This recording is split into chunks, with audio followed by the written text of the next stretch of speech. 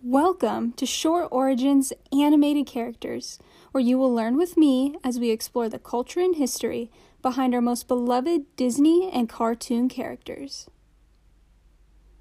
Today, we will be tackling the question of what are genies? Aladdin is my favorite Disney movie. In this movie, the character Genie is a person who mentors and helps Aladdin in his adventure to marry Princess Jasmine. He is comical and caring and seems to always be a crowd favorite. The story is set in Agrabah, a fictional place that is based on the Middle East.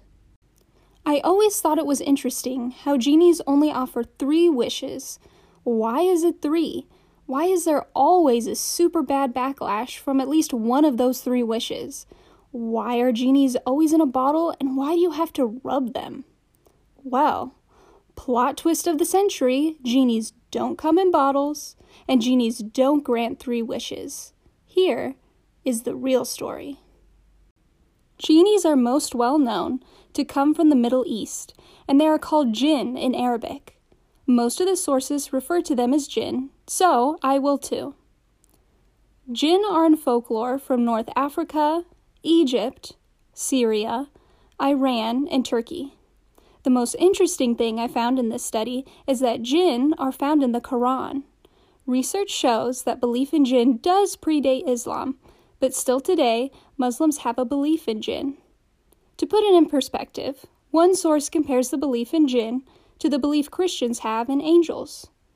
When I started my research, I did not expect to do a deep dive into a religion, but the sources that I use for this study all point back to the Quran.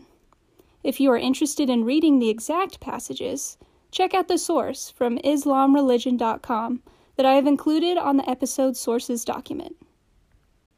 Jinn are supernatural beings that live between the seen and the unseen world. This is unique because the beings in the seen world, humans, and beings in the unseen world, angels and demons, cannot always see and interact with each other, but jinn can see and interact with all beings. Jinn are different than the angels or demons, because they are not predestined to be only good or only evil. They have free will like us and can choose to act how they please. If they choose, they can live out their days as a human, have a family, or have a job. The Quran explains that they too are judged by Allah after death, just like humans. They are created from a smokeless fire. This might be why Americanized genies are depicted as having a smoke-like tail. When jinn want to be seen, they can shapeshift into either animals or humans. Usually, they stay invisible to conceal themselves. We see in the movie that Genie does shapeshift into a human when he helps Aladdin get into the palace. On top of the power to change their appearance, they can also possess humans, which seems pretty horrifying. And it doesn't seem like the nice ones are doing the possessions, so definitely something to avoid. There is not a 3 wishes rule, but they can grant favors if you bring them presents. You will have to travel far to find them, though, because they live on the outskirts of civilization, in caves, wells, and abandoned buildings. Some people don't have to look for jinn, though, because it will sometimes reward humans who are extremely good or moral. At this point, we can tell that our Disney version of jinn is very different from the Arabic one found in the Quran. This is all thanks to one show and one book. I Dream of Genie was a sitcom from the 60s. Disney took most of its inspiration for Genie from this show. But there is another source to add to the mix, Arabian Nights. It is a collection of stories, also known as the 1001 Nights. The movie Aladdin is based on this. Arabian Nights is one wild story within a story, where each new night a tale is told until a king is married. If you have read the Odyssey, it's very similar type of concept. Within these stories, there are 2 jinn who appear.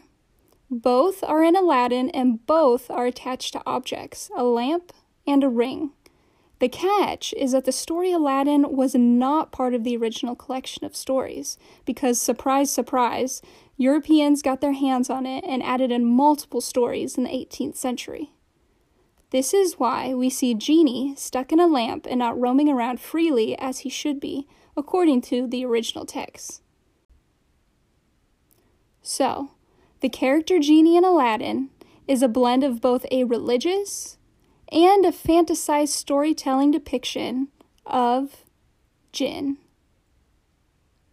Thank you for listening. I hope you learned something new about Jinn and the history behind their pop culture transformation into the modern-day genie we see in the media today. Check back next week, where we will explore our next topic, the Shadow Man from The Princess and the Frog. All sources used for this episode are listed in the link on the Instagram page @short.origins. See you next week!